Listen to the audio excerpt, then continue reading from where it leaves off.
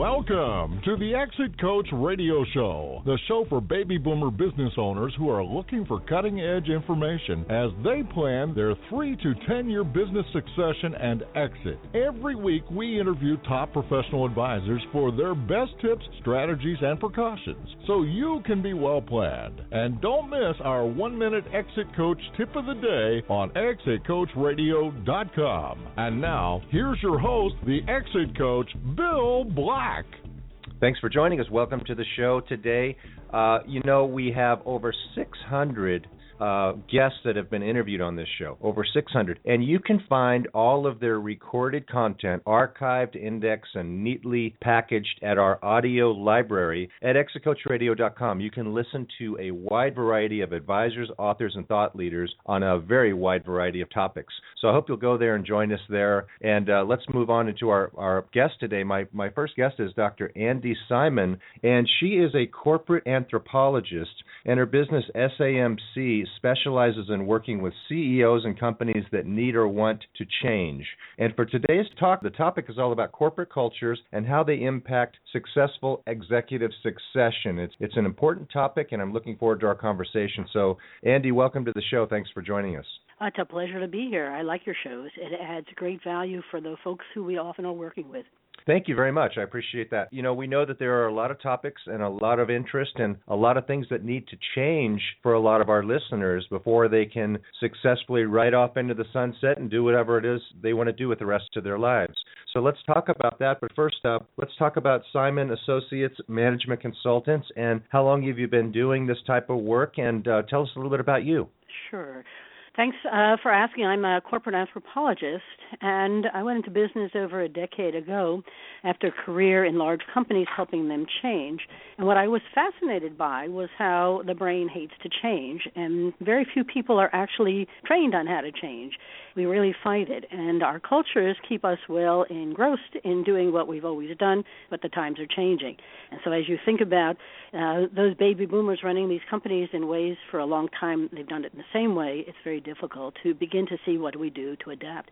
And your focus on their exit strategies was particularly relevant because one of the essential parts of anthropology and how we apply it is to look at corporate cultures. And when we work with our clients, very often we find that they don't know what their culture is, and they don't know how it's going to affect them. And they don't even know how that's going to change over time as it begins to evolve to adapt to new times. So it's been really a very wonderful way to position ourselves. And to a degree, it's a blue ocean because very few people are corporate anthropologists or understand how to use them. Oh, I'm really looking forward to your viewpoints. One of the biggest problems that we find that business owners have is the fear of their change, and especially their giving over the reins if it's an insider type of a thing, like a family business or to key employees, and giving over what they've built and how they've done it for so long to someone who might do it very differently today. If they're younger, they're using more technology, and they have different habits and patterns, and they have a problem understanding and trusting that. And so I'd love to hear your viewpoints on that. Well, the problem is really a real problem. I mean, when you look at the statistics, so two things, one of which is it's enormous. The average age of family control and family businesses today is over 60, so you know that there's a lot changing. But only 30% of family-owned firms survive into the second generation, and only 12% will be viable in the third generation. So while about 90% of American businesses are family firms, the likelihood of having a successful transition is not necessarily embedded into the whole process. And I love to share Bill Marriott's challenging problem as an illustration of this. And often people say, well, that's Marriott. Well, it really is us. Great article in Harvard Business Review in 2013, and I think it was just reprinted. But what Bill Marriott was faced with was a hard decision. His eldest son, John, had put his heart and soul, as he wrote, into learning the business.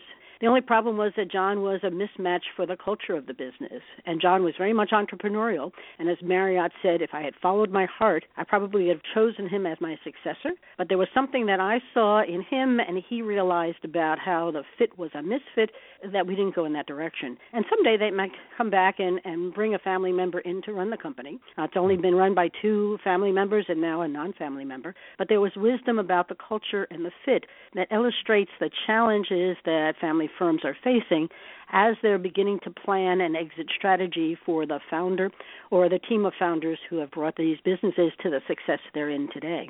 So culture becomes extremely important, but often they don't know what the culture is or how it's going to affect it or why should I pay attention. Does that make sense? It makes sense, and what a very difficult position to be in, to choose between your bloodline family members and employees, basically. So on one hand, you're choosing between 2 different types of families. Now, of course, we always say in family business the goal is happy Thanksgivings forever. Not always achievable or attainable, but in this case, what a very, very difficult position to be in, and what an interesting anthropological study that must be from your eyes. Well, it sets up great conversations because he's so candid about the challenge. But what we realize is that unless somebody can assess their culture today, it becomes a difficult discussion about what it might have to evolve with. And you started us by talking about how the new generation, the millennials, have grown up digital. And they bring to work a whole different way of dealing with problems, purchasing things, evaluating things, using the Internet. And so it's very interesting to watch the tension. But what we like to do is use a tool that was developed at the University of Michigan. Can I talk about it for a moment? Yeah, would you please? Well, Dr. Cameron and Dr. Quinn, Dr. Kim Cameron and Dr. Robert Quinn, created something of great value, which is a well-researched, highly validated methodology for assessing organizational cultures. Now, my anthropology colleagues sometimes shiver, but they really brought it down to 4 dominant kinds of organizational cultures. And the tool that they developed is called the OCAI, and all of your listeners can go online and take it for themselves. There's a free trial. It's OCAI-online.com, and it's located in the Netherlands now, but it's really global. And I've used it on cement companies, cement manufacturers in Mexico, large companies in Canada, small companies in the U.S., large manufacturers. It really is agnostic. But what they found was that by and large, corporate organizations fall into 4 quadrants, and it's important to begin to think about where you fit. There are very controlling bureaucratic ones. Think of the post office. Use that as an illustration. And then there are very collaborative ones, clans. And when I spoke about this at the Family Firm Institute in Brussels in 2012, almost all of the family firms there were very clannish. We'll talk about that some more. Then there are wonderful collaborators in those family clans, and they are so focused on collaboration that they forget about competition. And I work with commodity traders who are so focused on competition they forgot about collaboration. So we can talk about all the dynamics here. And then there's the ones that we work with often, are entrepreneurs who are very creative, and they're very into vision and empowerment and doing things in very innovative ways. But you can feel the tension from different cultures. And often, if you are a very collaborative, clannish family firm, and you're looking at succession at a time when you need more innovation and competition, you can begin to feel the conversation emerging about what kind of leadership do we need, what are our values, beliefs, and behaviors, and how do we actually make those happen in a culture that our folks who have joined us for one type of an environment can actually migrate to. And since we know that the brain hates to change and culture is very secure, people tend to fight the whole process, even when we know it has to happen. So with that sort of as an understanding of it, then the question becomes succession and exit strategies and planning, and how do we become aware of this, what would we prefer it to be, and how do we then move the right people into the right jobs with a plan. Make sense? Yeah, so what you're telling us is that of these 4 types, I think you said the bureaucratic, the clan, the collaborative, and the creative. Did I get that right? There's a controlling, collaborative, creative, and competitive. Okay, thank you. And so understanding that culture could be very important to when you're considering your succession or exit planning. But tell us why. Why is it so important? Well, what does culture do? Culture gives you very basic values, beliefs, and behaviors, a view of the world, and a lot of those wonderful human things that are the symbols that give it meaning. So just think about it. If you were this Mexican company that manufactured cement, perfect example. They had gotten Six Sigma and all sorts of very controlling ways to get the product out extremely effectively and efficiently. But they lacked any kind of collaboration or innovation. The silos were very dominant, and they were having a very hard time thinking through how to bring in the next generation of managers. And they actually had a hard time recruiting people, much less promoting them, because the silos were the opposite of what young people were looking for in terms of a team and very collaborative culture. So it became really interesting to watch how we were going to change and break past those silos while keeping the production efficient and still bring in some innovation and collaboration that would still get great results. Interesting conversation. I'm taking a lot of notes here. Getting it. I start to see how it could be so important. And so now that someone understands why they need to think about cultures, how do you figure out what type of culture your company has? Well, if you take the OCAI, it comes back in a graph, and you see it right away. But let me give you some illustrations that might help make this come alive for you in clients that I've had, and you can begin to hear how they were beginning to transition the cultures that they had and find the right leadership to take them there. Would that help? That would be very helpful. Thank you. So I'll give you 3 cases. They're really cool. One of which I interviewed for my Family Firm Institute talk. So I haven't used them. They haven't been a client, but they're a very good illustration of this.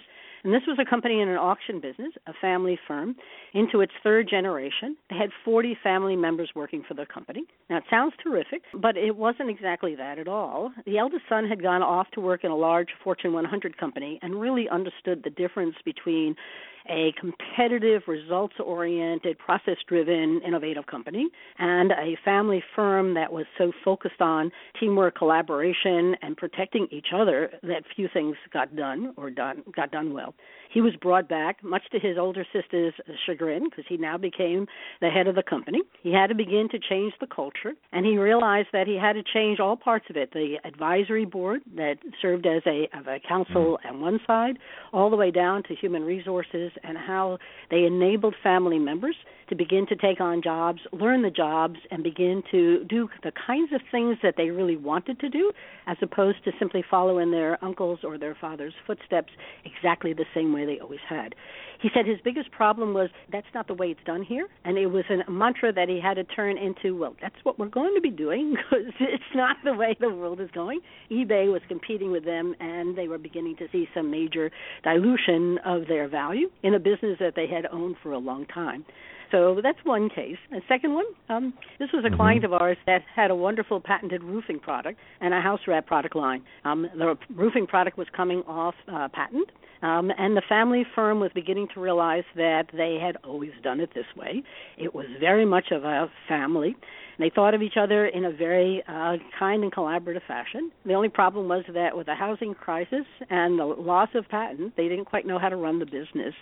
So they promoted an internal professional manager who was a great guy who hired us to help them transition into a new age where the old patented product in a growing housing market wasn't the coup de grace here. How do you grow a business? So instead he began to see that he had to shift them from a very collaborative family firm to one that was much more innovative and results-oriented. I will tell you that working with their salespeople was a challenge. They looked at me as if we were talking 2 different languages, and they knew what they knew really well, but now they had to go find new people to buy a new product positioned in new ways. And as we worked on then opening up new market space in new parts of the country, among new distributors, without keeping the old ones as sacred as they always had, the professional manager was running a business that had family members in it, as opposed to being a family that had a business. And I say that to you because that's exactly how he began to realize the transition. And the third was in the showerhead business, and they had an excellent product, but they had very small market share. And there were large ones like Kohler that dominated the market. And they, too, saw that the 4th generation wasn't going to take it where they wanted to. So they brought in a professional manager who hired us to help change the culture and their focus in the market space. And the most interesting part was that we brought together 35 of their managers to begin to address this, and they came up with marvelous ideas. So everything from how many SKUs they had to how they had to go to market in a different way. So the ideas were there, and they knew they had to reimagine the way they did business. They just needed someone to help lead them and tell a different story, reinforce new behaviors, and recognize the work that they were doing, because it was really good work, but being done in very different ways. Does that make sense to you? Those are great stories, and each a little different than the other, and really help us to understand the broad differentiation between different types of cultures. What stands out in my mind is that, it's one thing for a business to take an assessment and figure out what their current culture model is. Our average listener, Andy, might be a small manufacturing business, maybe, let's say, $5 million in sales. Not a huge business, but it's made a nice living for the owners. And now they're getting to the point where they're thinking, okay, I want to turn it over to a key person or a group of key employees. But how do I know what their culture orientation is going to be, and are they going to fit into our current culture and maintain that, or are they, as some of your examples, going to have a new vision and take it in a new way? And how do they assess that? Excellent question, and not easy, because I can keep going down cases, but in each of the cases, the senior people have to begin to move away from the way we've always done it. Doesn't matter whether it was the auction business or the roofing product business. In the roofing business itself was really interesting because they stepped away rather completely. One left the business altogether. And in the showerhead business, they began to also take a different role as advisors as opposed to management. So to go back to your question, though, is how do they begin to plan so they sleep well at night, having peace of mind that they've made good decisions? And I always go back to planning. This is an exit strategy, which is where we began. But an exit strategy needs a plan, and you need to be able to see measurable results, monitor the process, and begin to get a good feel that you don't need to come back into this. This isn't Howard Schultz at Starbucks or Steve Jobs going back into Apple. You need to be able to migrate away and hand it off with a good sense that the person who's come in and the way they're going to be running the business will deliver the results that you as a founder expect, and probably as an investor, a member of the family advisory council also are expecting. One of the things that we often do is create these wonderful family advisory councils, and I'm sure some of your listeners have heard of them, where somebody who's beginning that segue away can begin to still influence and watch over their family firm without necessarily running it on a day-to-day basis. And then the managers have good accountability, good direction, but not necessarily the kind of controlling management that might interfere with it. One last story that I do think is illustrative of what you're talking about was a company in Chicago area, and a son and a daughter had been given the reins to run a family firm of two entrepreneurs. It was about $8 million in sales, very innovative. And they took it to $30 million. But the father and the uncle wouldn't leave, and they had a hard time finding a professional manager to come in and help, because without the transition to the next stage, they were concerned that a professional manager wouldn't have the latitude needed to really run the place in an appropriate new direction. I will emphasize none of this is easy, and the planning part is extremely important, because as you begin to lay it out, people see where you're going, and it makes it clear that you have a plan, not just a desire to exit. Yeah, very good point. And in, of course, any type of exit or transition planning, a lot of emphasis is given to the financial side of the business, transferring the right assets, minimizing taxes, growing the value of the business. But what's needed is the planning box for this cultural evolution, this cultural change, the transfer of trust from one set of owners to a next generation, especially in a large number of our small businesses out there in the United States, where the owner will be at risk as they sell the business and they transition out for a period of time, and they have to feel good and, as you said, sleep well at night. So what are some tips or ideas or precautions that you could share with our listeners about this type of planning? I'll go back to Marriott because I think he says it so well. My first tip is don't wait. This isn't I woke up one morning and decided. He already saw that Arne Sorensen was growing into that role and had begun to think about it. The first thing I urge you to do is don't wait too long to begin to think about it and begin to figure out how to put people in roles where you can actually test their capabilities and see how they perform. And then step back from it and look at it. I'm going to say a little like an anthropologist, try to take the emotion out. Remember, we do so much of what we do with emotion. And as a leader of this firm, you need to step back and realize that what you're doing is essential for it. So the first one is start early, and the second is step back and look at it with a bit of dispassion that can make it a much more reasonable and rational decision than simply an emotional one. And then the third tip is don't ignore the plan. Don't decide and then walk away. Get involved in the planning and then begin to move it along so you can have a good sense of how it's actually being implemented and how the implementation is taking you places that you'd like to go. And then slowly begin a plan for yourself. I have one client, and he retired too early, and his wisdom is don't do it too soon and don't wait too long. And it's very interesting to begin to see how the right timing becomes so critically important to a successful exit strategy. Thank you for those tips. Those are fantastic. I understand you're working on a book, and Yes. Tell us a little bit about what that's going to be about. Do you have a working title, and when might it be available? You're so nice to ask. I have a working title. It's called How a Little Anthropology Can Help Your Business Grow. It's really Confessions of an Anthropologist, but it's about case studies of companies just like your listeners. They're all mid-market companies, and how by using some anthropological methods, they themselves could better see their business with fresh eyes and listen to customers asking for things that they kept ignoring and find new market space. We've got wonderful 8 case studies that are very good illustrations of how a little anthropology could help your business grow. It should be out in January 2016, and I'd be delighted to send any of your listeners a copy of the introduction and begin to get them to think about how they could do this. This is not about hiring an anthropologist. This is about seeing the world a little bit more like an anthropologist might, and I emphasize that because it really is beginning to see the world differently, and in each of the cases, that's just what they would say. We began to look at the world with new eyes, and that's where the opportunities lie. And it's so important for so many of our listeners who are hurtling towards this, this date of change. It's something to prepare for, because a lot of our listeners have been doing what they do for many, many, many years, and a substantial change like this of getting out of their business and into some other type of a lifestyle, and the impact internally of moving the culture change for your business are hugely important. So I would hope to have you back at some point, and we can talk about some more of these fascinating stories as we move towards your book, and I wish you all the best, Dr. Simon. Thanks so much for joining us today. It's been fascinating. It's been a pleasure. Thank you for the questions. They've been terrific, and it's a pleasure to share with you. Thanks very much. We're going to take a short break, and we'll be back after this, so please stay with us for just a moment.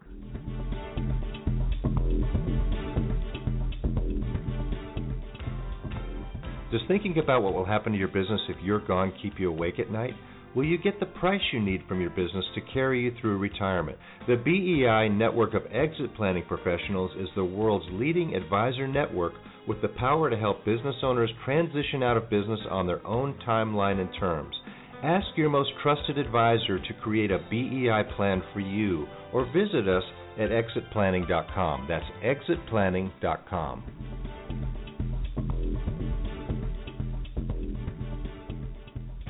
You're listening to ExitCoachRadio.com, the information station for age 50-plus business owners, where we're interviewing top advisors for their best tips, ideas, and precautions, so you can be well-planned.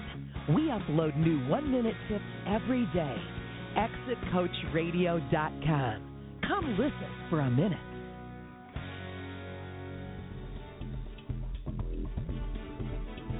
Thank you for listening to Exit Coach Radio.